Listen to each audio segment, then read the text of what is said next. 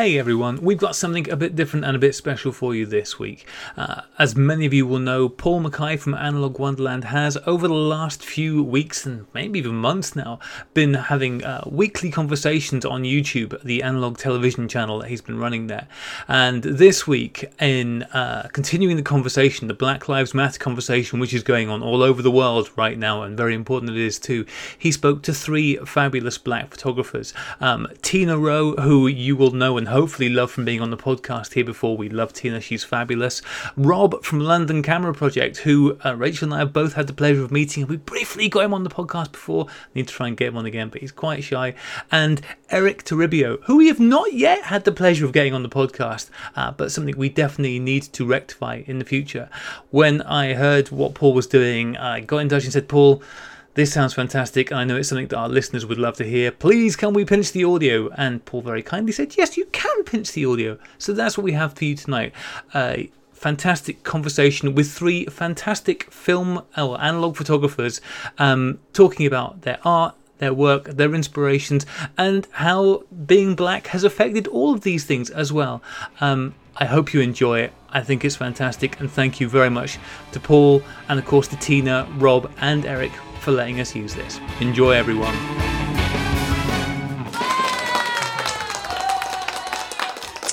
Good evening, everyone, and welcome to another very special episode of Analog Television. So today we have three fantastic people who I'm going to bring in straight away. I'm joined by three guests, three for the price of one, and no co-captain, which is brilliant. The overall plan this evening is for those three guys to talk as much as possible and for me to talk as little as possible, which you will be thrilled about. Thanks so much, guys. So we have Tina, we have Eric, and we have Rob. Rob, who has, in his own words, emerged from the shadows, removed his hat, stepped away from the banner of London Camera Project, temporarily at least, to join us this evening. Guys, first of all, thank you so much for your time, your evening, for giving over to joining everyone. How is everyone? Yeah, I'm good. Pretty good. Fantastic. So, the conversation has already got quite feisty in the comments where people are talking about my short hair, which is brilliant. I don't think I'm the only person who's had a haircut today. But my wife is already giving me smack talk, so that's brilliant. What we're going to do, because it's a slightly different format with the three of you, I think what we'll try and do is I'll pose a question to the group, and then you guys can take turns answering. Hopefully we'll have a bit of a conversation, and then we'll move on to the next bit, if that works. Sure. Okay then, let's start off. So let's start off with the easy one. Your journey into film photography and the work that you do now.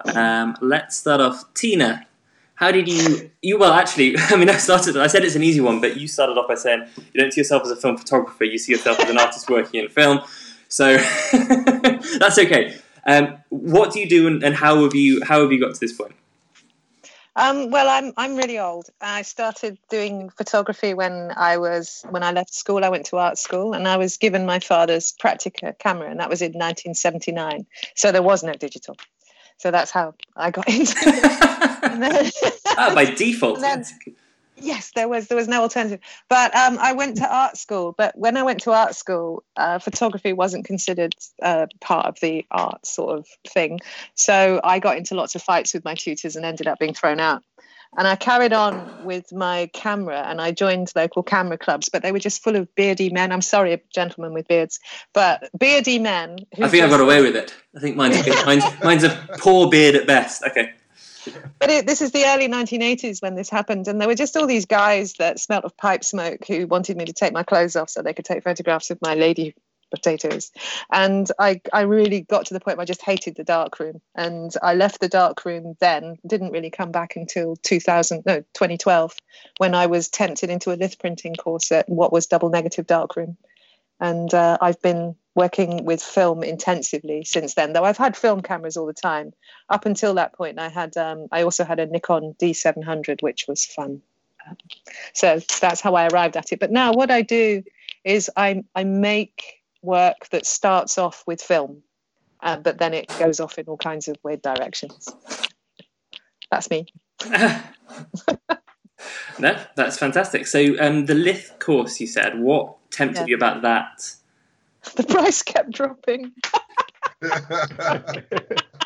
Well, the thing was that I carried on doing analog stuff, and I had a contract up in Leeds, and while I was in Leeds, I couldn't find a darkroom there. This was before I had digital, so I did use darkrooms a little bit, but I found this book that taught me about cyanotypes and gum printing, and through Flickr, I got on some kind of group where I met this guy who ran a darkroom, who ran courses, and he kept offering me courses, and the prices kept coming down. And one time, the Lith printing course was just the right price, and it was actually perfect because it's the right kind of analog printing course for me, because it's all about what you do in the developer. It's not about doing really careful test strips and making sure your chemistry is all perfect, because once you've got one print perfect, the next one isn't going to look like it anyway. So I really love Lith printing because it's the randomness. So that's what suits me. I'm not the sort of person that would fit in a real proper darkroom because I'm shit. No, lovely start. Eric, similar to you then, I'm guessing? Eric, similar path for you? Very similar, yeah. I've only been around for 31 years, so maybe, as far as I've been around, I think digital cameras may have existed, at least to some slight degree. I'm not sure. But either way, no, I kind of I'm the millennial, and I think I have the typical millennial experience with film here, where you kind of randomly discover it through whatever random channel, whether someone gives you a camera or you saw some YouTube video, or like me, you lived in Brooklyn and you saw these hipsters walking around with like old cameras. So that piqued my interest. And then basically since I would say in the last year and a half, 2 years, I've really started to not only fall backwards into film, but like dive in head first. And I've been touching every single aspect of film photography that I can. Like, for example, now I'm doing a ton of printing at home in my bathroom, which is it's an undertaking in and of itself, but it makes the toilet more useful than it's typically. It's a throne. It's a real throne now. Yeah, I shot a ton of. I consider myself a photographer digitally first, and really got deep in there. Did lots of portrait work. Really like owned my craft and retouching. I was doing a lot of like beauty work and stuff like that. And then film, I think, offered me the exact opposite. At least for me, it seems like the exact opposite, where it's not about perfection. It's not about having everything be super crisp. It's more about the process and the fun of the experimentation and like kind of messing around. So I just like getting my hands dirty. And that's kind of where my focus is now, is getting my hands dirty with all kinds of random stuff. And I realized actually when I did some of the introductions to this evening session, I said 3 Black British photographers, but actually you're American living in London, is that fair? So you're in the UK scene now, but yeah. When did you come across? Yeah, so I moved to the UK last year in January for a mix of professional and personal reasons. But yes, I am American. I'm born and raised in New York City, and I am of Dominican ancestry, family, whatever you want to call it. Dominican Republic in the Caribbean, not too far from Jamaica, which is probably like the big representation here in London at least. So an extra flavor, if you're looking to learn a bit about, what counts as Black and who comes from where and that kind of thing. That's the Latino aspect of part of Black culture, which has to do with the Caribbean and speaking Spanish and that kind of thing. Fantastic. No, thank you so much. And then, Rob, your journey here to the film cameras behind you. I suppose, well, as a kid, I've always had a camera. I had the little 110, and then I suppose about 1990 something, an old girlfriend gave me a camera, and it was a little Kodak F350 point and shoot APS camera, which I took to China with me, and I loved it. I loved that little thing. It was, focus free, and it had the 3 different formats, and yeah, I mean, in the 90s and the early 90s, that was a great little feature. And then obviously, like most people, they put their cameras away or camera away, and it gathers dust in the drawer or whatever. And then one day I was on the lunch break. No, I wasn't on lunch break. It was lunch break, and I was in the library on the computer, and I don't know what happened, but I managed to bump into Japan Camera Hunter's website and Hamish's website, 35NMC. And for some reason, I'm looking at all these old cameras and people are going nuts about it. And I'm like, you know, I've got a camera at home. And obviously, you know, a Leica next to my, because Hamish was talking about bloody Leicas. So these Leicas next to my little Kodak, you know, there was no comparison. But I found it. I dug it up and I managed to find some film for it. I didn't realize that in the meantime, people had stopped making APS film.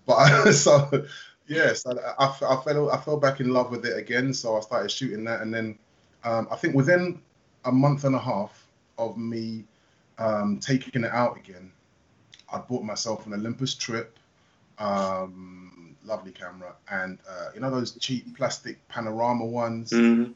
Oh, I like them. Yeah, it's all right. And I booked a trip to Sweden. I went to Sweden. I went to Denmark, just on my own. Left the whole family here, and I just took as many pictures as I could. Most of them were crap, because you know to make the money go further, I bought expired film, not knowing what effect that would have. So I learned a really expensive lesson.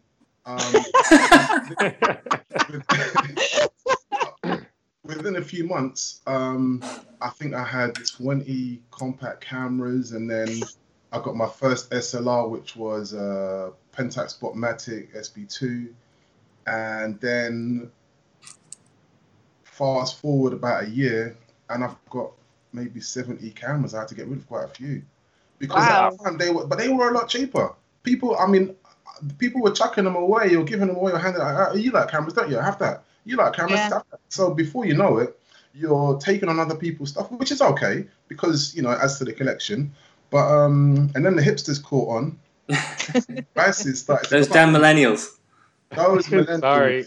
With their cameras, and then the prices went up. But so yeah, my route in was an accidental encounter with Japan Camera Hunter's website, and then but you know what I love about it is that I was talking to my dad about some of the photos that he's taken of me and my siblings as children, and he obviously, you know, they're all on film, and he told me what camera he used, and he told me he used a Zenit E. Oh. Right, and I thought, that's a really cool camera, Dad, I'm going to get one. He said, no, don't get me one. I said, I'll get one anyway. So I got him an Zenit E, which he hasn't looked at, and I got my Zenit EM, and then I realised why he doesn't want to touch it. It's because it's quite an experience to use, and yeah. But the OM10 I've got, and I love it. That's fantastic. So you'll be shocked to hear that people jumped on the fact that it took you less than 10 seconds to mention APS. We know that holds a special place in your heart, and people are also very impressed by the casual. A year later, I had 70 cameras. Yeah, I got silly quite quickly. Eric, how many cameras do you think you would say you have right now? Right now, in my possession, film cameras only. Sure, we'll start there. Film cameras only. I think I have 14. Yeah. Okay. Yeah. So you know, I got work to do. Exactly. 14. Yeah.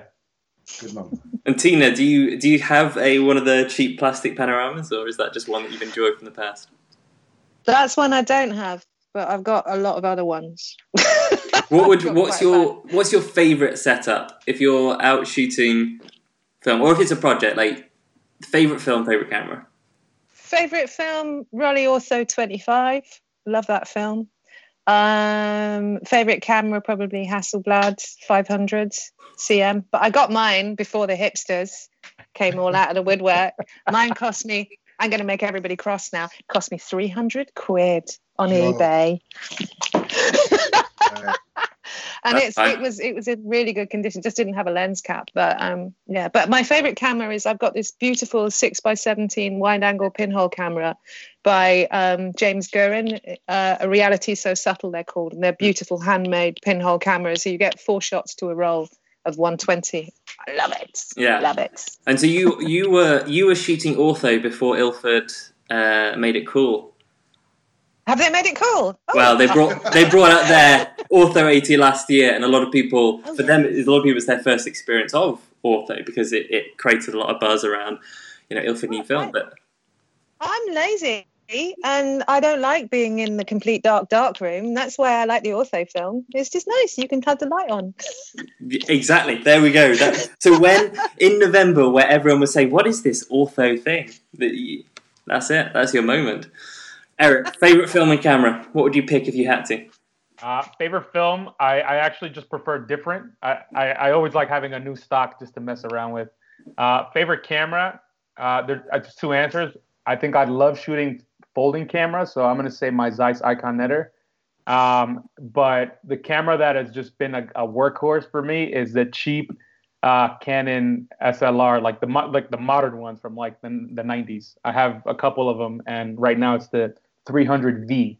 It's silver, it's plastic as all hell, and has these weird lines. And it's just the anti-hipster camera, but it's got autofocus and 9 autofocus points. Like, it does work. That's great. Yeah, I'm a big fan of EOS. Yeah. Big Properly fan. plasticky, but they really do the job. And they're quite light as well, aren't they? Yeah. Cheap. Yeah. I like that you say it's silvery and plasticky, because you know what that is. That's just cheap paint slapped on black plastic. Yep. Yeah. Rob, camera, film, what would you go for? Okay, well, this is my favorite APS camera. It's obviously you have to start with APS. It's my EOS IX, which Eric lent me a lens for, didn't you? You lent me a lens for it. Yeah. The Battersea, was it the Battersea meetup? Mm-hmm. Yeah, and it's ridiculous. I love this beautiful SLR, really fast autofocus. It's just it's one of the reasons why I keep going back to APS, because I really want to get good use out of it. Compacts, I suppose this is my XA2, which I love. It goes everywhere. It's always in a pocket. Without the flash, it's so small. It's so compact. Just fits in the palm. It's tiny. It's great. You can take it out on the street. I don't think it suits my height, because I'm 6'3", and this camera is so small. It's so dinky, but I really love using it. And then my favorite SLR. What's my favorite SLR?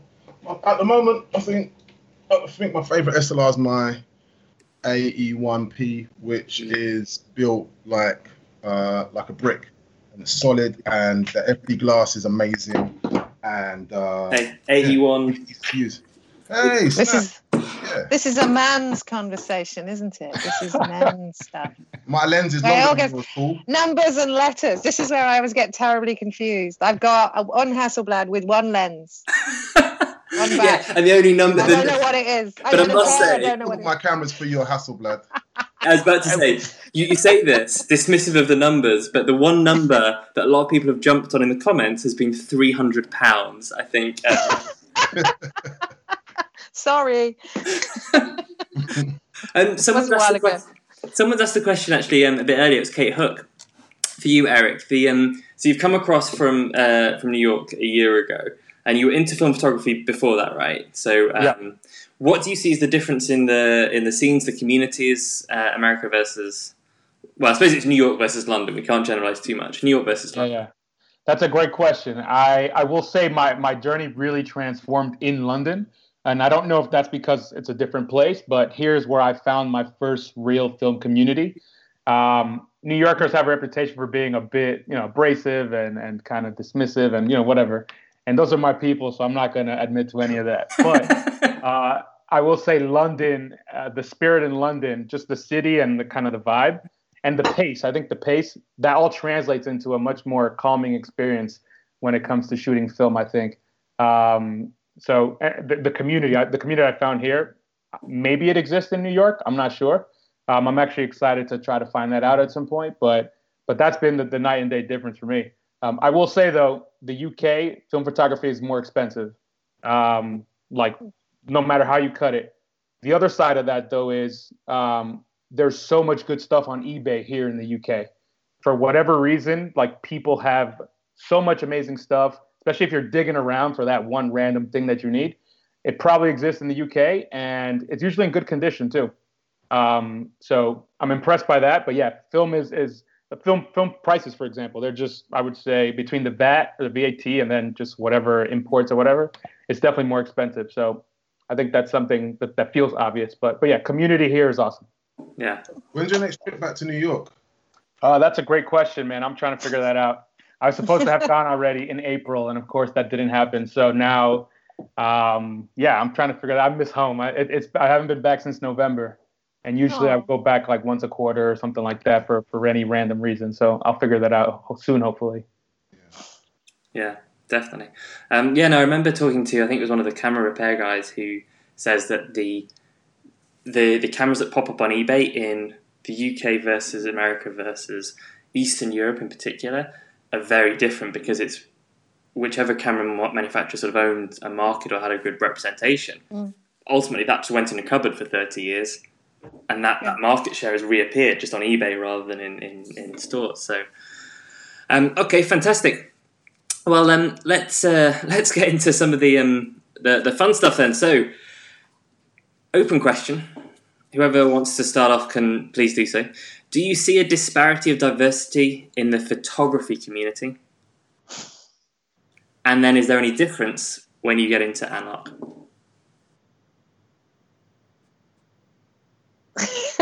Yes. Well, yeah, I mean, like it's just really clear. If you look, there's a guy that I know called Paul Halliday. I don't know if you know him. He's a sociologist, mainly from Goldsmiths. I follow him on Twitter, and there's a lot of discussion around representation. So you tend to have you tend to have certain kinds of photographers sent out to cover things, and they're not often Black photographers. So there's the Authority Collective, who are a collective of Black female photographers.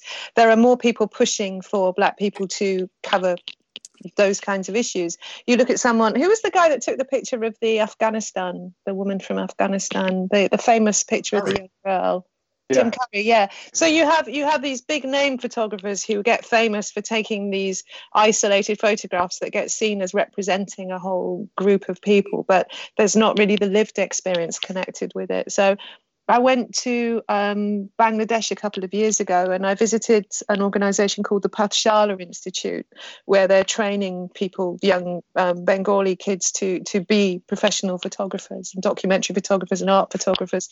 But there doesn't seem to be many of those people who go through those schools seem to end up being represented in the media. Does that make sense? That's something.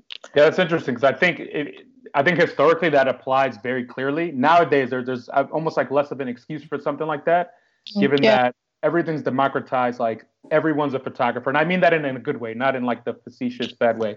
But there's so many people out there, especially in their own communities, who are taking pics and are good at it, and have that first person point of view as opposed to being an outsider coming into whatever community. So I think that classic model of having like a mostly white male photographer traveling the world and diving into these communities to cover whatever's happening or anything, that there's no excuse for that at this point. The access is there, the roster of people is there. I think if you want to highlight something happening in a place, you need to go to that place and source everything from that place. And if that means a historically Black neighborhood in New York, for example, like you're better off. You're not only are you better off, but it's almost like your duty to ensure that you're pulling from there, as opposed to bringing an outsider to come in and do stuff. And also, there's just so much information now. I mean, even film photography. My parents, like, they had a film camera, but this was in the era when you take it to the pharmacy and they develop it and you get your photos. Film photography wasn't the art. The concept was irrelevant. It was just a matter of taking photos of an event. So I think lack of education from that perspective may have persisted in some of these places where it's not white people neighborhoods, it's other people neighborhoods. Nowadays, there's so much information online, so people like me can learn these things, kind of practice them, apply them, and then who knows, there might be a kid out there who's watching something on YouTube, learn from it, and then they become the voice through photography for wherever they're from. Yeah, I like your point there. I agree. I think what you were saying, Tina, about these people going into their own communities with their cameras and producing their work. I think maybe we might not see their work in the mainstream because their work is probably within that community. So, Yeah. like Eric said about the democratization of photography, I think probably because, like you say, everyone can be a photographer. Instead of getting a pro in he's got himself published in Magnum or whatever, you can just get your cousin or someone else who's, knows what he's doing, knows how to handle a camera, and for that reason, we won't see them in the mainstream, but they will be better known within their own communities, their towns, or like that. Also, I suppose with the diversity, I've only been in the scene for a little while myself, relatively, in terms of the film photography, and I've found the people that come on the walks quite diverse. I couldn't really ask for much more. That said, it's in London. It's the London Camera Project for a reason, so maybe that's one of the reasons why it's so diverse. So I see a lot of diversity in terms of the people that are shooting, the people that are buying film, people that are having those conversations about gear, etc.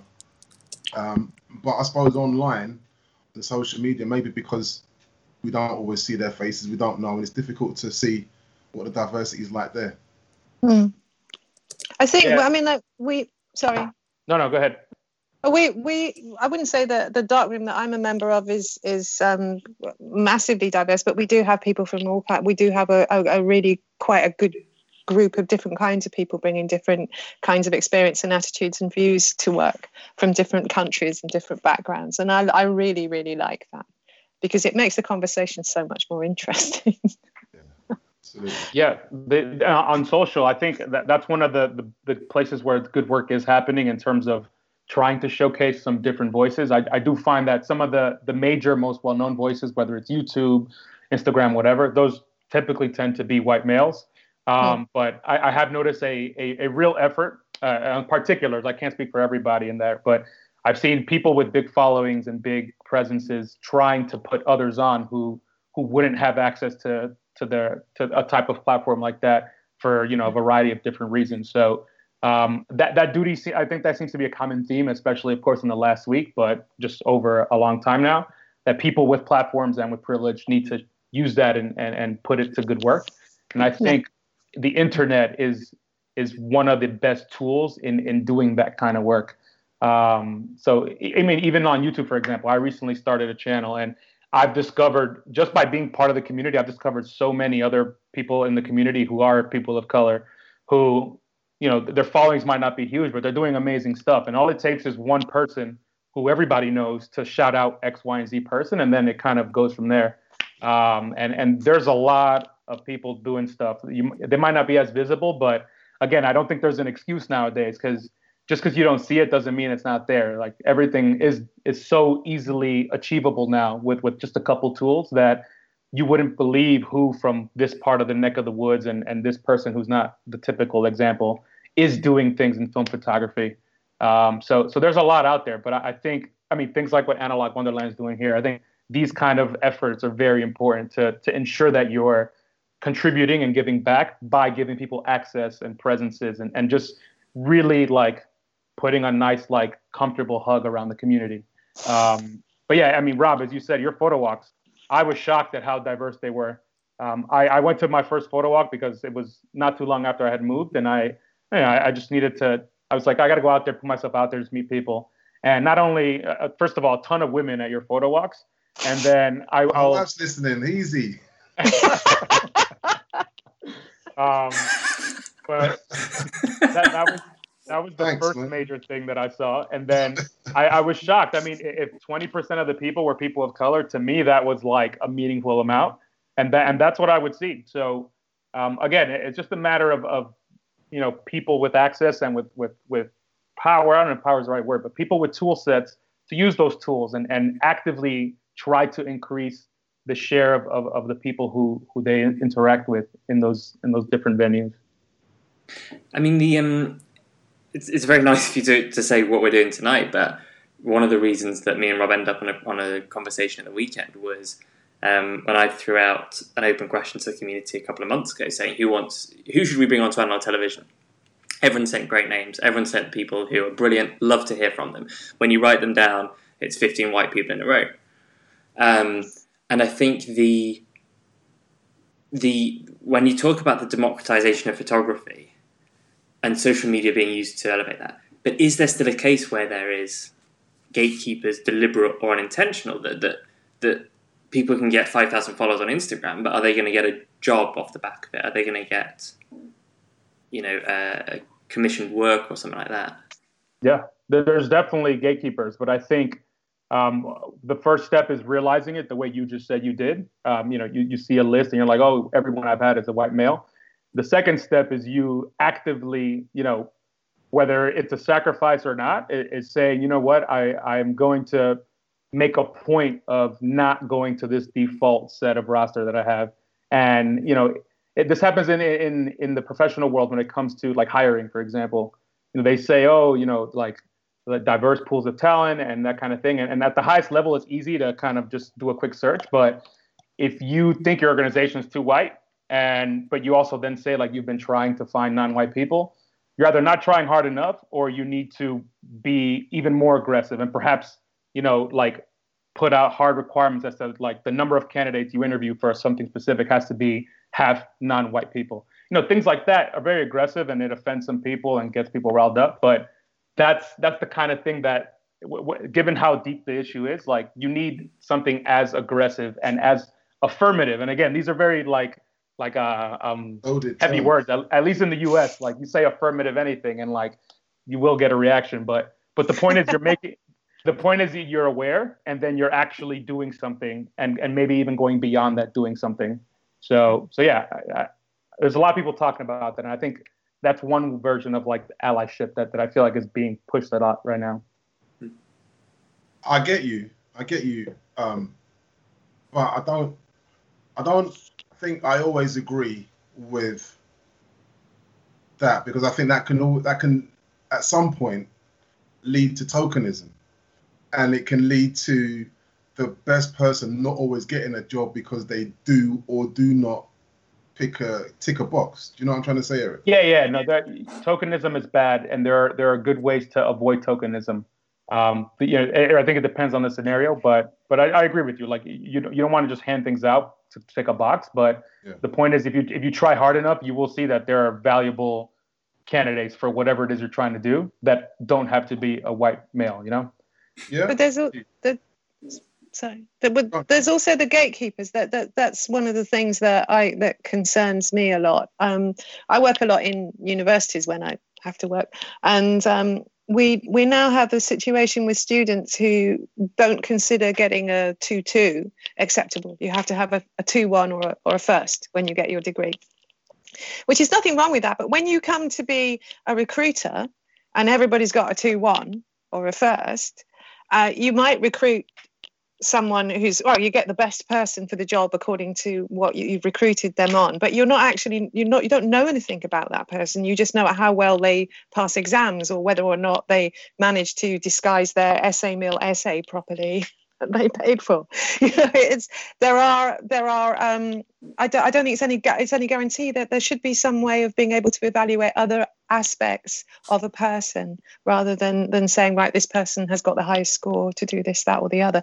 We should be looking at, well, this person understands this person has good emotional intelligence, this person is thoughtful, is good at problem solving. And I don't know how we manage to measure those things, because the way that things are set up at the moment, it is all about points. Does that make sense? Yeah.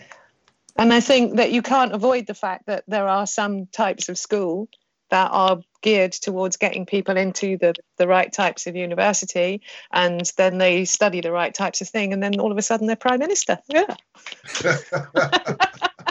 Sorry, that was not political. Totally legit. I have to plug my phone in. I'm afraid I'm running out of gas. No, that's fine. And we were talking about social media very briefly, Rob. Thoughts on the way that algorithms can work for, against diversity, or do you think it's neutral? I don't know, because I mean everyone's feed is going to be different, isn't it? Everyone's explore page is going to be different. So my explore page, after years of typing in portrait 800 or whatever, I'm going to get lots of analog artwork, whereas someone else is. But when it comes to the content, quite often what I see is lots of pictures of women wearing very little. You know, they're normally skinny girls. They're normally wearing very little. They're normally photographed maybe by their boyfriend, maybe by Sorry, because she is his muse or whatever. But I suppose you do see a lot of themes, and some of the themes are, like I said, skinny, semi-naked girls, or it could be an old classic American car. There's loads of those, and it's just that particular corner of. So you end up seeing the same thing, and I suppose one thing that can be tricky is trying to create work that is eye-catching. It's something that grabs people, and they relate with, but also is original. And I think those are two quite difficult things to balance. Do you know what I'm trying to say? Yeah, I think it's the interesting thing is that it's hard to know what anyone else's feed looks like. I think if I ever look though at the top liked photos across film photography accounts, whether that's through ours, whether that's through yours, Rob, whether that's through competitions that are done, I don't see huge diversity being reflected in the things that get the best likes. And that's not just a racial thing, that's also, as you say, I mean, we joked the other day that the best photo in the world, according to Instagram, would probably be a skinny white girl holding a Leica M6 over her chest. Like, and that's not because there's somebody in Instagram promoting that, hopefully not. But it's the outcome of maybe what everyone is used to seeing, what everyone is. I don't know. Eric, you must spend time on social, not just Instagram. Yeah. What do you see? No, that's very interesting. I was reading on Reddit last week on Reddit Analog /Analog. One of the moderators put out like I don't think they do it every year. It's like the yearly summary of what's popular. And r/Analog is literally just photos, and that's it. Photo, and you say what camera and what stock. So they basically, everyone kind of assumed like the top type of photo that was going to be the most liked would be a picture of a girl, and that was correct. I think it was like 25% of it ranked in the 25th percentile, and then there was like some architecture and then landscape or something. But that was strictly just a photo of women. Like it wasn't like a portrait. It wasn't the category. It wasn't men. It was strictly just women. And I think there's some, I would say, obvious reasons for that in terms of like a lot of men who are patrolling these sites, they just kind of see that and boom, they like it. But if you go beyond that, I think it goes back to the idea of the gatekeeper. If you do create a platform such as that to showcase work, at a certain point, I think you have to make an active choice to ensure that that kind of thing isn't just naturally dominating. And you, as the owner of that platform, you have the ability to create alternate ways to showcase work. So, for example, you might have like a review committee who every week says, 10 people voted on this image. And I would assume 10 people like actively looking at a body of a bunch of photos and trying to be very intellectual or whatever, probably wouldn't just default to a picture of a woman with very few clothes on, I would hope. Me too. Yeah, exactly. So I think, again, like, there's programmers make these platforms and humans are making these things in the back end. So at some point, you're going to see reflected like these common tendencies in the software, even though it's a computer doing all the work. But you still have the agency as the owner or the curator or whatever to play an active role in that, and to not just let like people's feeds dominate what they see. Because at the end of the day, Instagram and Facebook and all those, they're designed to show you more of what they know you're going to like based on what you've done before, to keep you just looking at it, to keep you hooked, and in a good and a bad way. So if in film photography, if they know you like film photography, and then they see in film photography people like women in no clothes shot on Portra, they're going to be like, he probably likes that too, or she probably likes that too, because she likes Portra and she likes film photography. And that's the explore page. That's just what it is. But what can you as a user do is, when you're picking who to follow and who you engage with, like you control what you search for, and you also control what you comment on, and you control who you DM in the messages. And that stuff also plays a role in these platforms. So the more you do that kind of thing, perhaps the more you take yourself away from like the easiest, most natural path. There's agency in everything. I guess that's kind of what I get down to. If there's something that's an issue or something that you want to get, like you play a role in achieving that. And I think for these platforms, it's the same thing. They kind of just let it happen because it helps keep these alive. You know, the platforms stay alive every time people like a photo or see photos of a young woman with very few clothes on. But you shouldn't have to rely on that. You know, that's not all that there is. Yeah, no, I get that. I mean, I curate my own feed. I'm generally quite careful. I try and put men and women, different cultures, etc. Yeah. I try and keep it varied. But I suppose at some point I do have to start weeding out interesting stuff. Do you know what I mean? It's unavoidable. Weeding it out because the content is so skewed that way. I checked my stats the other day, and I had my audience is 72% men and 28% women. I did not aim to do that. That said, I am a man and I am curating it myself, so it's probably, you know, a reflection of myself. I try to make sure I'm engaging with all types of people, all types of gender. I don't have any particular slant generally, I don't think, but I do notice, I mean, I checked it, 28% women, 23% women, so they're not really interested in what I've been putting out there, and that much. And I don't want to be chasing people. I'm not trying to chase followers at all. That's the last thing I want to do.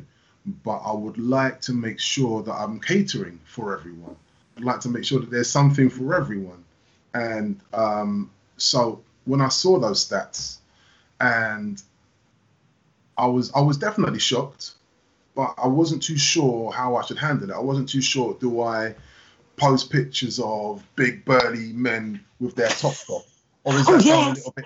Is that Tina doesn't follow you, but she would after that. Is that going over the top? Do I show the work, just the work of women rather than images of women?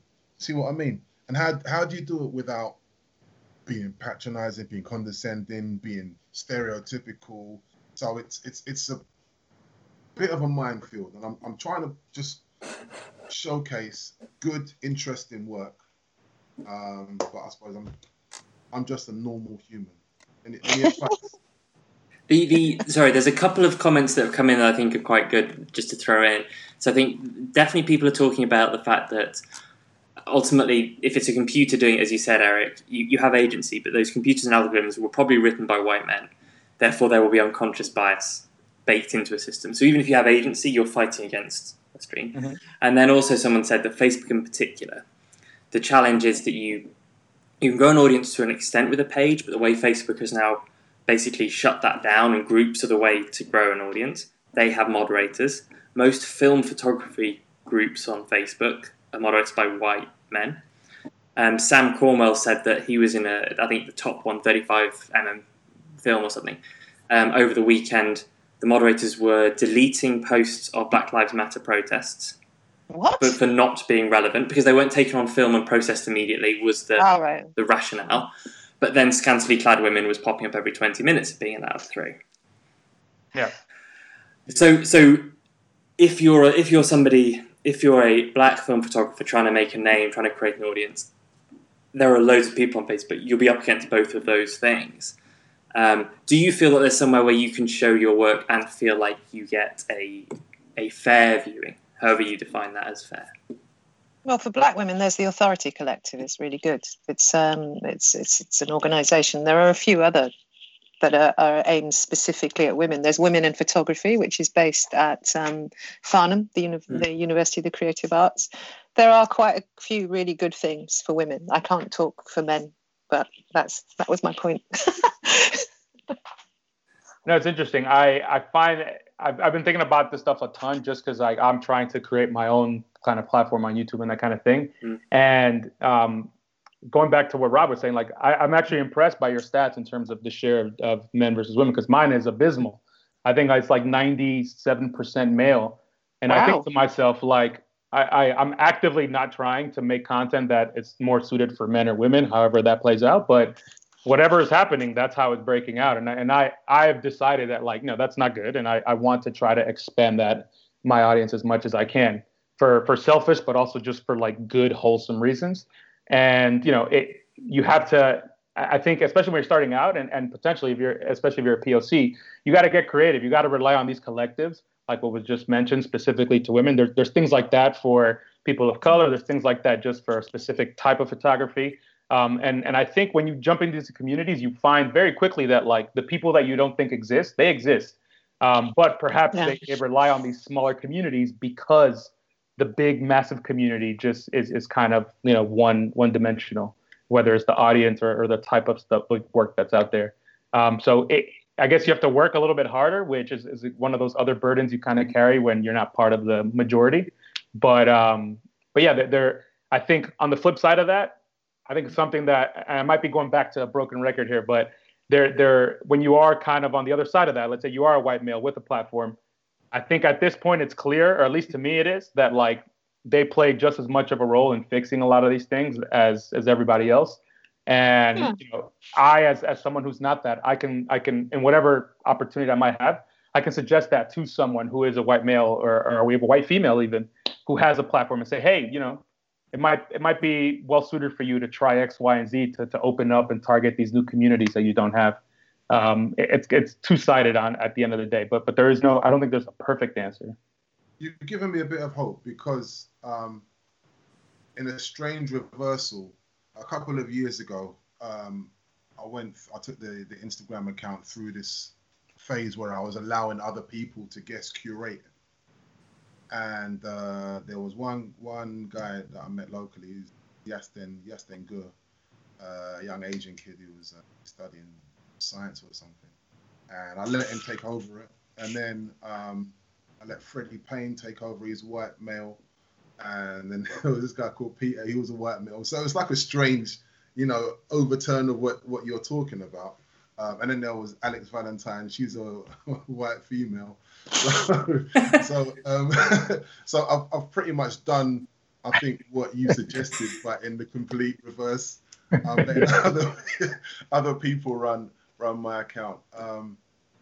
But that said, when you're talking about the groups, that made me feel quite hopeful, actually, because, and without going back too much about the photo walks, quite often we get the same faces. And definitely every time I do one, there's someone that I haven't met before. And there's quite a few new people. But also, we're starting to get these, it's established, loads of people keep coming to each walk every month or every week I do one. That's great. And I think in reference to what you were saying earlier, Eric, that would be my group. That would be that small group where I would be growing things from that level. Is that what you're trying to say, Eric? Yeah. It's a personal thing because you're trying to grow your group, but then once you have that group, no matter how big it is, now you're one of those curators, even though your platform is smaller than whatever other major platform. So you have to think about the same thing.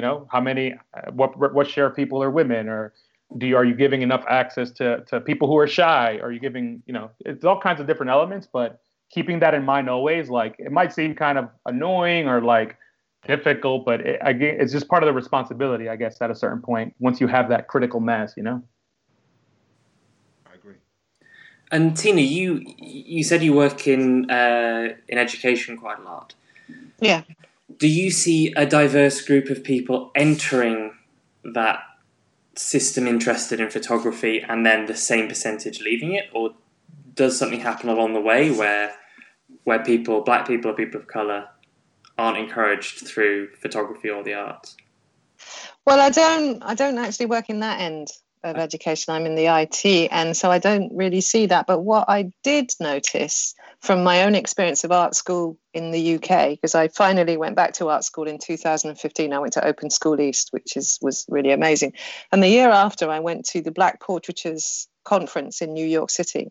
And it was there that I met all of these black artists and black artists who all used photography. And I met Deb Willis, who runs the photography department at Tisch, and which was mind-blowing to see the work that they're doing. And I also met a group called Kamonji, and it was just that it seemed to be much more ingrained into the art scene in New York.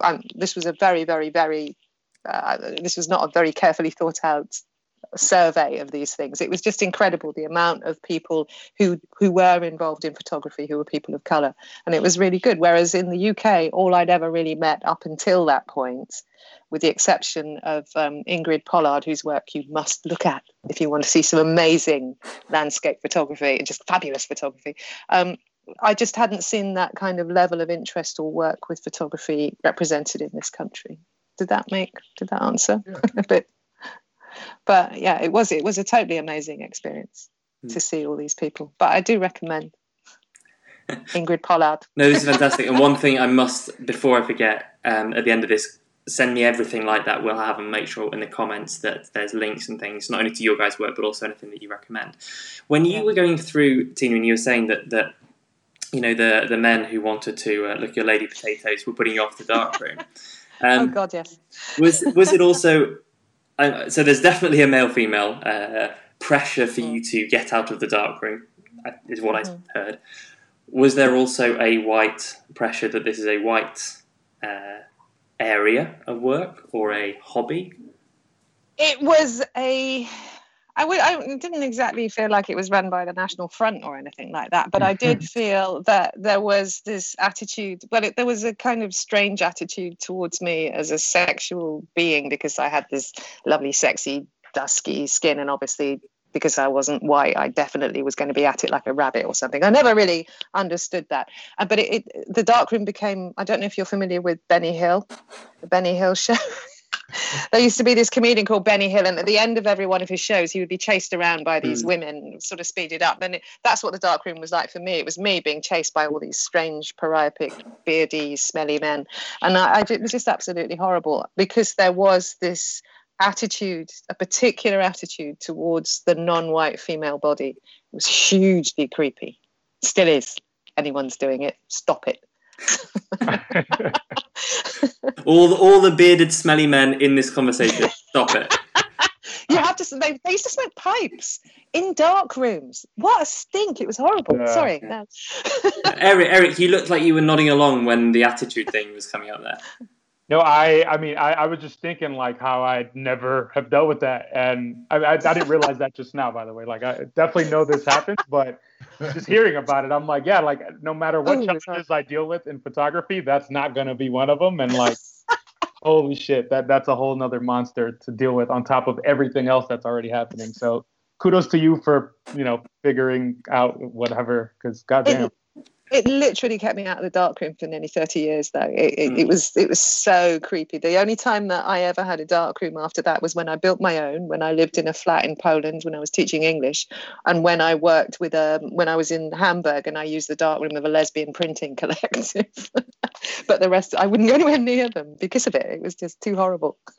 I will admit, though, I think part of what you said in your story that kind of resonates with me is there might be a sense of entitlement in film photography for I don't know if it's a generational thing. And again, I'm not trying to like put the young versus the old here, but maybe there are people who have more experience in film. And because film is this like potentially artistic and different thing, if you go in a darkroom like that, people might be like, well, you don't know what you're doing. Or, who are you? Like, I'm the authority.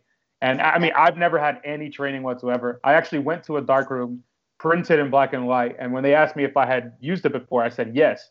And I had never done anything. My darkroom experience was shoot film like a boss on YouTube. So that counts, man. I learned so much from that channel. But yeah, I went in there and I knew that like, the fastest path to like getting access and just like getting to work is just do my research and kind of fake it till you make it. And it worked. I mean, it was successful. It wasn't a problem, but I definitely felt this pressure to like, show that I knew something. Whether that's because it was film photography, whether that's because I actually didn't know much, or whether it's because, throw in the racial element on top of that. it's a beautiful sauce made of all those random ingredients. But yeah, I think that there's an interesting pressure that comes in film photography because of the fact that it's this older art, and because the majority of the well-known people in it are older white men who, historically have always been the voice of, or the assigned voice, or the commanded voice of everything. So yeah. But with any kind of process, I won't dispute the fact that there are unequivocally the right way to do things. Sure. And then there's my dark room where you do it, see what happens. But and I know that it is important to have a particular kind of mindset to be able to reproduce the prints and do them beautifully. Like you want to do an edition of a print. You wouldn't ask someone like me to do an edition because you'd just be wasting your time and money.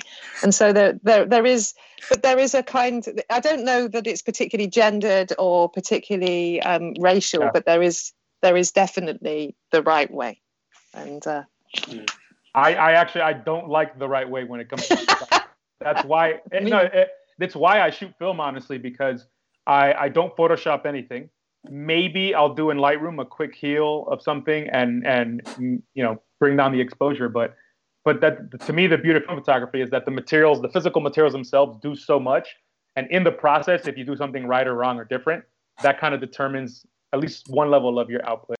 So I love the freedom it gives me. I feel free when I'm doing film photography stuff, especially when I'm messing around, because if you mess something up, like, all right, you messed it up. With digital, it's almost impossible to mess something up where it completely ruins it and you can't do anything about it.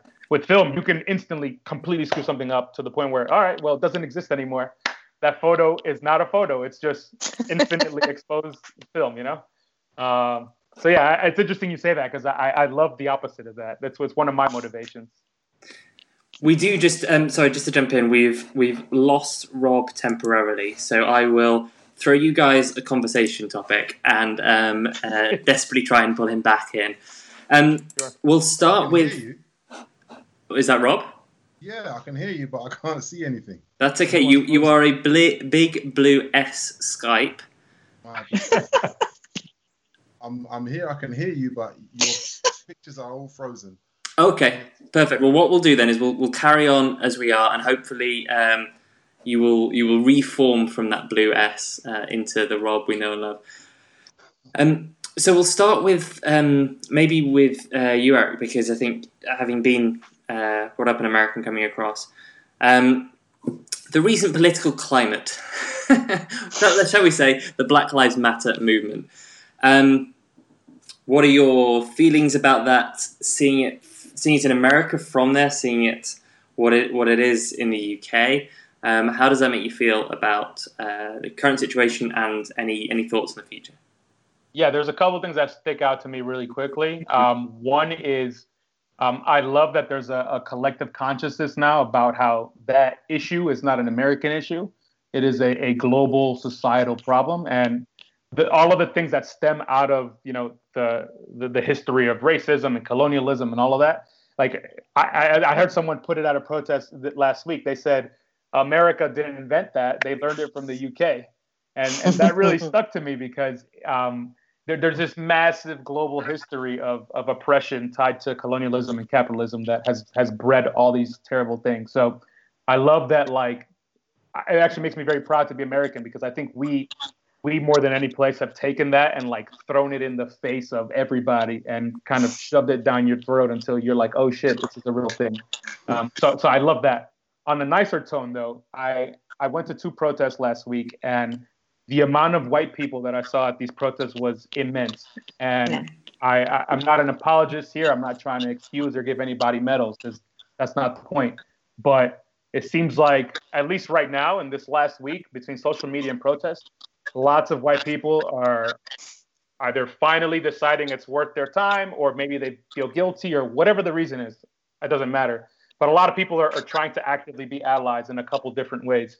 And that's just a must, because this problem wasn't created by Black people. And given that white people are the majority in the US and in the UK, they're not going to get fixed without the direct, literal impact and voting and collective consciousness of white people. So it's a good thing to see, and it's reassuring. It gives me some hope. We'll see where it goes from here. But even in the last week alone in the US, some really good things have been proposed coming out of local governments, and that is strictly tied to people going and hitting the pavement and protesting. If people don't do that in mass, that's black people, white people, everybody. That doesn't happen at all. So more power to those who are already out there, and anyone who's thinking about getting involved, especially if you're a white person, like we want you to be part of this because we need you. So, you know, that's my PSA, I guess. Tina, Rob, I'm not going to follow that. No, I agree with you, Eric. Generally, it's great to see people of all backgrounds getting involved. I think I've seen one of the latest hashtags after the BLM #BLM and #Black Lives Matter. I suppose the latest hashtag was "Keep your foot on the gas," because quite often when there's a movement like this, they can often run out of steam. And then people go back to business as usual. But I suppose a little bit like, and I know it's been conflated too many times, but a little bit like the Me Too movement, where people are calling out really shady behavior, calling it out and identifying it as something that isn't cool, isn't acceptable.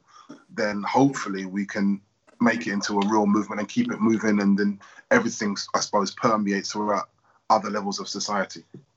I mean,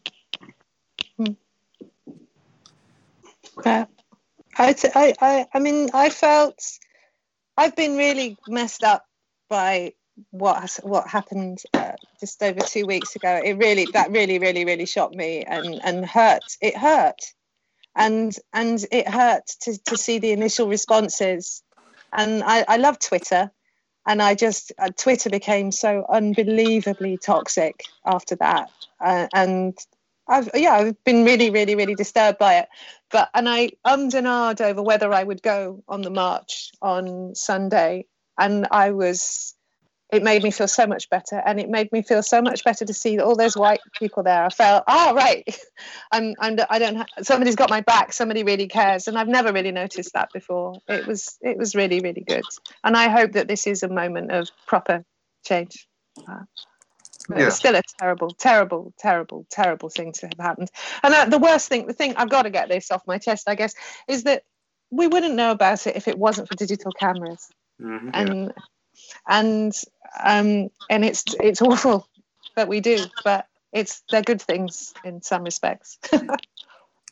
I think what some people have reservations. I've spoken to some black people who have had reservations about the whole movement, because they would say to me things like, I don't go on protests, or protests don't do anything, or protests don't solve anything. I mean, look how many times people have marched for, and the names are countless names of people in America and in the States who have just not gone home alive, after being in contact with the police.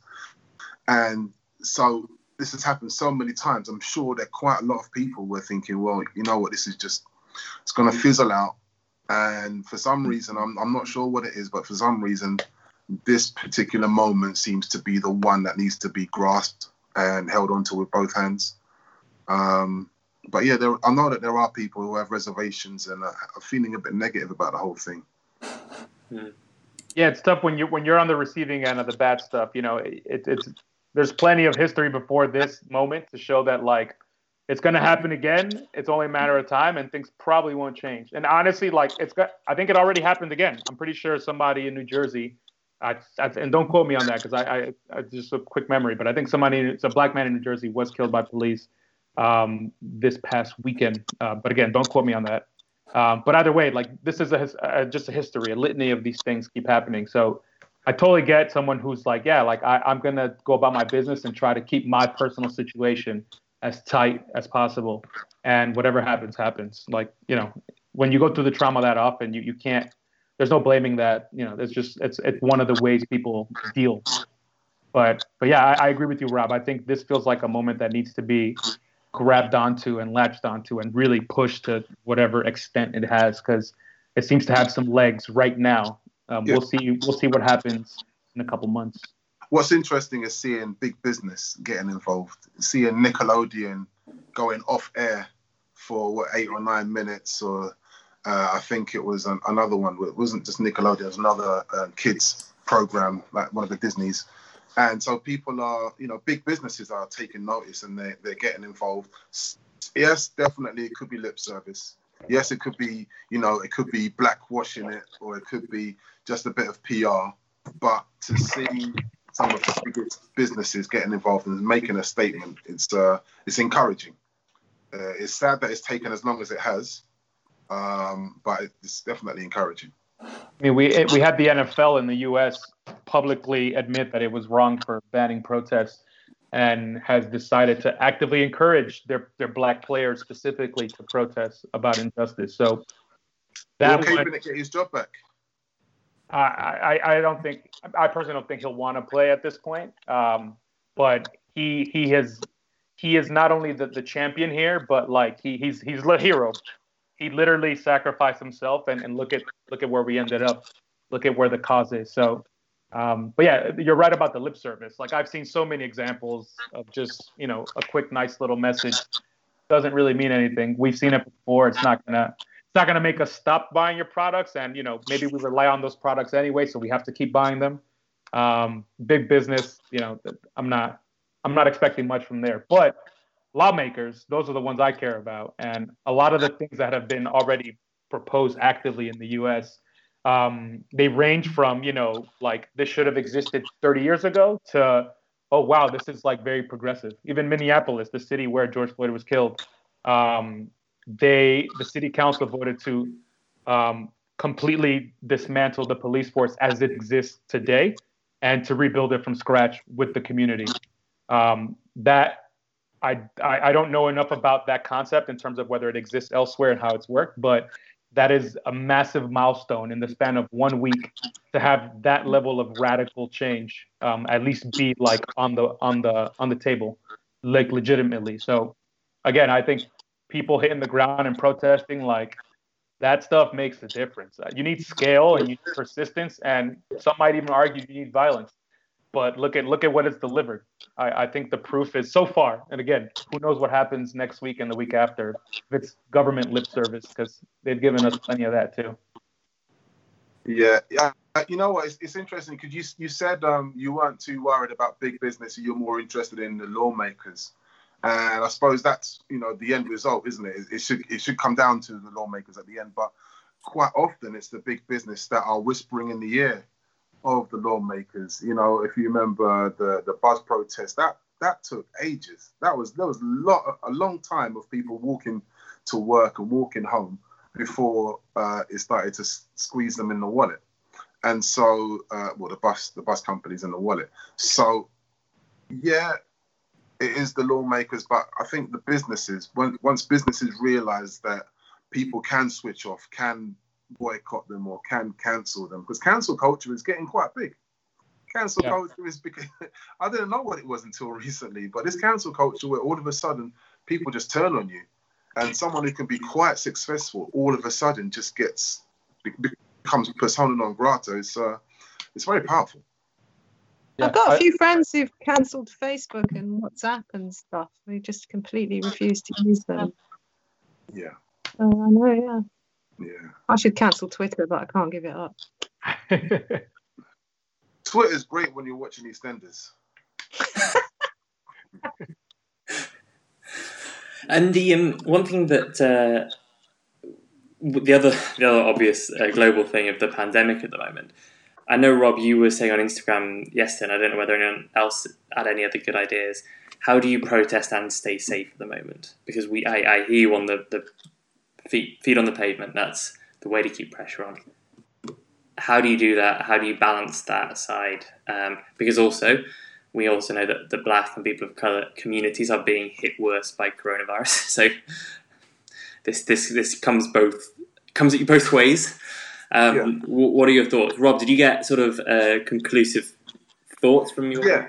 So I got some links. Some people shared some links with me, which I can send to you later on. So there were some links as about what you could do, maybe some places where you can make donations, articles you can read, books you can read, even films. Movies and some documentaries that you can watch that will help educate one or educate your friends, etc. So you can educate yourself and your friends. You can make donations, or you can, I suppose, you can live your own way, and hopefully your positive attitude, the way you change, the way you address some of your previous failings. You know, you can talk to your friends about it, have the conversation, have those awkward, ugly conversations. Give people space to make mistakes. Give people space to be honest and to fully describe why they feel what they feel without instantly judging them. And then, you know, have that communication, have that conversation. So it's not just always about, like you say, Eric, it's not just going out, because not everyone can. Not everyone can make it. There was one beautiful video of this old man who got 2 buses and he was being helped. I think he was 97 or something like that. He came miles to go to a protest. But not everyone can get out. Some people are shielding because of their health reasons, etc. And so getting feet on the ground is great. But if there's another way, which is to communicate with others, have that chat, and do that. Yeah, totally. There's so much that has to happen after protests fizzle. Like these conversations and all of this, it's just ongoing, and I guess it'll be hopefully not forever, but it'll be for a while. So you're totally right.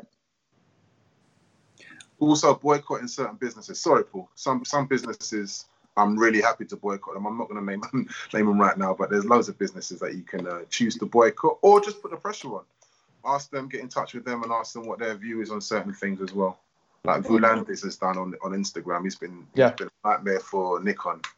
I saw it. Yeah, he's doing good stuff right now. He's being very vocal. I appreciate it. No, and as somebody who's worked in big corporation before and seen how things work, I think that actively choosing to say something via letters, via emails, via social media is much more powerful than boycotting, because boycotting, unless it is 50% of at once, it's very hard to get that registered. Letters, email, it's faster. And what else are you thinking then in terms of the momentum? Maybe Tina as well, as you look to the next weeks and months, is there anything that you're hoping or planning to do more, or continuing to do, or that you wish more people would do? I've been very lucky because I live in a sort of arts complex. So I've got access to the dark room, I've got access to my studio. But what I would really like to see is some way of people being able to get out and enjoy those kinds of collective art experiences. So I really want to go. I want to go to a gallery. Just any gallery. I want to go. I really want to go to the cinema. Yeah. I really, really, really want to go to the cinema. I don't care what I see. I'll sit through Sacred Tango, a Bela Tarr film that goes on for about 15 hours. But I can't think of what's good. I'm just waiting for the point when I can go and do those things. But like I say, because there's a lot of us live in this area, we've all been sort of isolating with each other. But I've got other friends who've been stuck in a flat with their partner for the last 10 weeks, and that must be quite stressful. And other friends, I guess some of you got kids as well, that you're stuck there with a 15-year-old that doesn't want to do their GCSE homework or something. That must be a complete nightmare. But I've been lucky. So I guess maybe I want to get out more, but safely. Eric, is there anything else that you're thinking in order to keep that foot on the pedal? Yeah. I think so. We have elections coming up in the U.S. and local elections, presidential election. You know, history shows what happens in terms of like the likelihood of an incumbent being voted out. You know, that kind of thing. But there's a lot of local stuff that really matters that often gets swept under the rug. So I'm going to do my best to educate myself on what's up at stake and who those people are and what the policies are that they represent. And then I'm just going to start talking about it as much as I can with my networks, at least in the U.S. If I was in the U.S., and it's easy to say if I was in the U.S., but like I would hope what I would want to do is hit the ground and actually canvas. It's not something I've ever done before, but I've always thought about it. I think now is a better time than any to actually do something like that. So again, I'm not in the U.S., so it's not going to happen. But I want to contribute to that kind of activity somehow. I have a U.S. number, so I might even like hop on the phone and do some phone canvassing. We'll see. But I'm putting this out there publicly to like kind of hold myself accountable because I really want to contribute to that. I feel that's one thing I'm almost slightly jealous of you, that you've got that coming up. I feel like because we've had all of the, first of all, the Brexit stuff and then the election and all of that I've kind of given up with every other form of politics in this country apart from the most recent things. Yeah. I hope you get the result you want. I hope so too. I think something more practical is definitely trying to do a bit more community. Like when I say community, I mean social media here with the photographers that I know that are people of color and specifically Black people. Trying to engage that somehow and do something creative, something interesting. Again, just to kind of like put ourselves out there as a collective and then, try to link up with whatever other content creators, curators, that kind of thing. It's one of the fun ways to make a difference, as opposed to some of the other stuff that's harder and more emotionally like taxing. So we'll see. Okay, no, that's lovely. And then Rob, any other thoughts on you for across the coming weeks, aside from what you've said there? Like Tina, I'm missing the cinema as well, but I'm really missing my photo walks. I mean, I think for 2.5 years I was doing one a month. I only missed 1 or 2 in all that time, and so I miss that. I miss shooting film. I miss going out. I mean, I'm blessed that I can shoot film with my family. My daughter, she's developing film now, and that's great. Giving her the Patterson tank. So, yeah. I mean, I'm enjoying that, but I miss that social side of getting out and meeting people. I suppose I didn't get to the last. I couldn't make it to the last couple of protests in London. But last year, I went to so many of the Extinction Rebellion and the Brexit and the election. I went to so many protests. I suppose I'd like to get more involved in those protests. A bit like Eric, I'm trying to get a bit more vocal. I've been quite neutral and trying to observe everything and trying to be 100% impartial. But I'm a person, I've got an opinion, so I think I'm going to start sharing that a bit more and trying to get involved somehow. Not necessarily running for mayor just yet, but just I suppose just engaging with it. I mean, unfortunately, politics has got quite toxic recently in the UK, and whereas I remember it's not long ago you could talk about Lib Dems and you could talk about Conservatives, you could talk about Labour without having to spit on the floor. But now you mention one, and the tribalism is so intense, and it's so if you think this, then you must also think that, and. So yeah, it's quite toxic, but I think hopefully things are going to start calming down a little bit, and people will feel freer to have conversations and to learn and to see other people's points of view. So yeah, I'm going to have a few more conversations about that and just be a bit more vocal, I think. That's fantastic. We've got to sort of the 9:20 point, and I promise you guys we wouldn't take up your entire evening. So probably we'll look to wrap it up in the next 10 or 15 minutes. Is there anyone whose work you really admire, whose work you would recommend people look at? And they can be Black artists, or they can be people who have taken work that is appropriate and is relevant and matches the worldview. Well, at the moment, I'm looking at a lot of Zach Webb's work, and he doesn't shoot a lot of film, but he is always out there. He's one of the most prolific film shooters.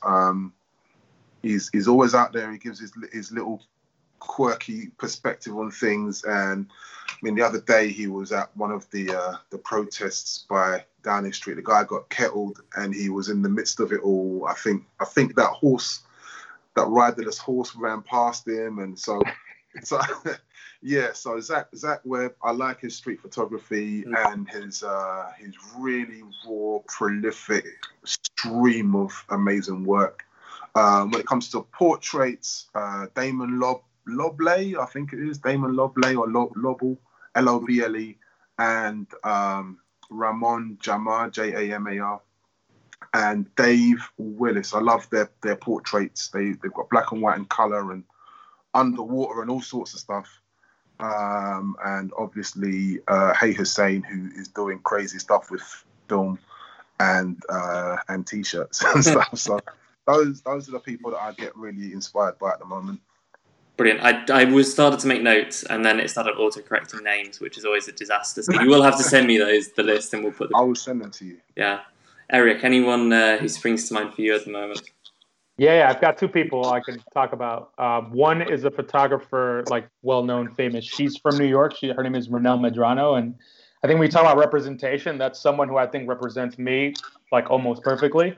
Outside of the fact that she's a woman and I'm a man, but that's basically the only meaningful or not difference. Anyways, she does a lot of portrait work, and she's worked with all the big names and then kind of at the top level right now when it comes to like a commercial photographer. But she recently did a one-day exhibit, or I guess 2-day exhibit in London, where she showcased some of her portraits that she did in the Dominican Republic, where she spends a lot of time from. I don't know if she was born there or not, but that's her culture, just like mine. So it's just awesome to see somebody, who fits the profile that I fit, who's heavily invested in film and is also doing it at a very successful level. It's very inspiring. I have no ambitions to do anything of that sort, but it's just nice to know that not only is it possible, but that it's happening. And then on the other side, this is on YouTube. There's a guy who runs a channel called Film Photography Channel, I believe. It's very aptly named, but he's an American guy, and he's one of those people who has been around and just knows everything. And especially when it comes to gear, he talks about any camera that you think you've heard of, you look up on his channel, and he has a 20-minute video just talking about the entire thing. And I just sit there. He's got one of those good like radio voices where it's just deep enough, just monotone enough. But I learned so much. I just love learning. So he gives me my learning fix. That's Film Photography Channel. I forget his actual name. No, it'd be hard not to remember exactly what that one is, though. Wonder what he talks about. By the way, sorry, before we go on to Tina, I've just had a text from someone. I think you have a fan, Rob. They've just said, "Can you tell Rob I love you too?" Oh, so that's nice. I say I love you to so many people. It could be anyone. Isn't your wife listening? Probably, yeah. Hi, darling. Tina, any artists at the moment who you are particularly enjoying or have been inspired by in the past? I'm doing a lot of research about representation in art, and I hadn't seen this before, is a very famous African-American artist called Carrie Mae Weems, and she has this series where she's got photographs of herself standing in front of these big art galleries, and it's just a really, really interesting piece of work. So it's just the figure of a black woman in this very beautiful dress. She's got her back to the camera, and then these big architectural photographs, and I really think they're worth seeing. They're quite amazing to see in the flesh. But the other artist that I cannot recommend too highly is Ingrid Koller. She's been working since I think the late 1980s, and she's done a lot of work about black people in the English countryside because she lives here, and so she inhabits this space. And I grew up in the countryside as well, and I get what she's doing because I love the countryside, I love the seaside, I love lots of things about this country, and I was sort of welcome and not welcome, because I was not like everybody else. And the work that she produces is really, really sensitive to the land. So I can't recommend her too much. Last year, Flowers Gallery did have a big exhibition of female artists who were doing landscape work, and they didn't include her, and it should be to their shame because it's great stuff. Perfect. So yes, for the people asking in the comments, I think lots of people are trying to furiously to make notes. I will collate everything. They will be posted under this video when it goes on to catch up. I think it's tomorrow or the day after. We'll make sure that that's all there. So thank you so much. And then also, where can we find your work? how can people support you in the work that you're doing at the moment? Tina, let's start off. Well, my name, tinarowe.co.uk. You can find me there. You can find me on Instagram at Tina Row, which is RORORO. It's a stupid pun, and I really regret it. It's supposed to be from row your boat. Nobody ever gets it. So that's how you can get hold of me, and you can always buy my stuff. There we go. Yes, it's my website, Instagram. Perfect. So people can buy your work, support you in that way through the website. Lovely. And also now, because you said that, we will all remember your Instagram handle for the rest of our lives. Never. We will be on our deathbeds being like, why am I still singing Row, Row, Row Your Boat in my head? Oh, Tina. Her Instagram, I remember. Eric, how can people find your work and how can people support you? Sure. Most of my stuff is on YouTube and Instagram. On Instagram, my handle is Ribsy and 2 underscores, Ribsy __. My nickname since high school is Ribs. We won't get into why, but that's what it is. So feel free to call me Ribs. Everyone can come up with their own story now as to why that happened. Put it in the chat box. Everyone can say why they think that's it. And then on YouTube, I do have a channel that I've started a few months ago called Doing Film Things, and it's exactly what it sounds like. So please go ahead and subscribe, watch the videos, and yeah, just watch me mess around. I just like messing around. So we'll see. Awesome stuff. Rob, where can we find you? How can we support? I've got my Instagram, which is London Camera Project, and then there's Meetup. So if anyone wants to come to my meetups, come to the meetups. I'm running the London Camera Projects with a S because it's plural. That's on Meetup. I'm also running the photo walks for Beers and Cameras UK, so I'm running that one as well. And you can find me on Twitter. Camera London, I think, or London Camera Project, and just type in London Camera Project, see what happens. And you can support me by sending me brown envelopes full of money. I'll put the address in the details later on. No problem. I thought you were going to say brown envelopes full of APS film. No, I'd rather the money, actually. Yeah, because money can be turned into APS film, but nobody will ever turn APS film into money. No. Many. That's wonderful. Thank you so much. So again, all of those links, all of that information we'll go through. Any final thoughts, reflections on anything? Is there anything that you were hoping we'd get to, or you'd want to say, and we haven't sort of had a question or a topic that's brought it up? I know once we hang up, I'll remember. Right now, I hate that question in interviews. When you have a job interview, have you got any questions you'd like to ask us? How much money are you going to give me? Yeah. When do I start? No. How That's much fine. holiday is there? That's absolutely fine. If there's nothing that comes up, then I'm gonna hope and assume that the last hour and a half then has covered a lot of things that people have gone through. So. Well, we will in which case wrap it up. Eric, there's lots of comments to go through later as people are guessing why your nickname is that. We can have that as like an extra, as a follow-up thing. When people remember when Rob remembers what he was going to say, we'll also do like another video. No but seriously, guys, thank you so much for coming on.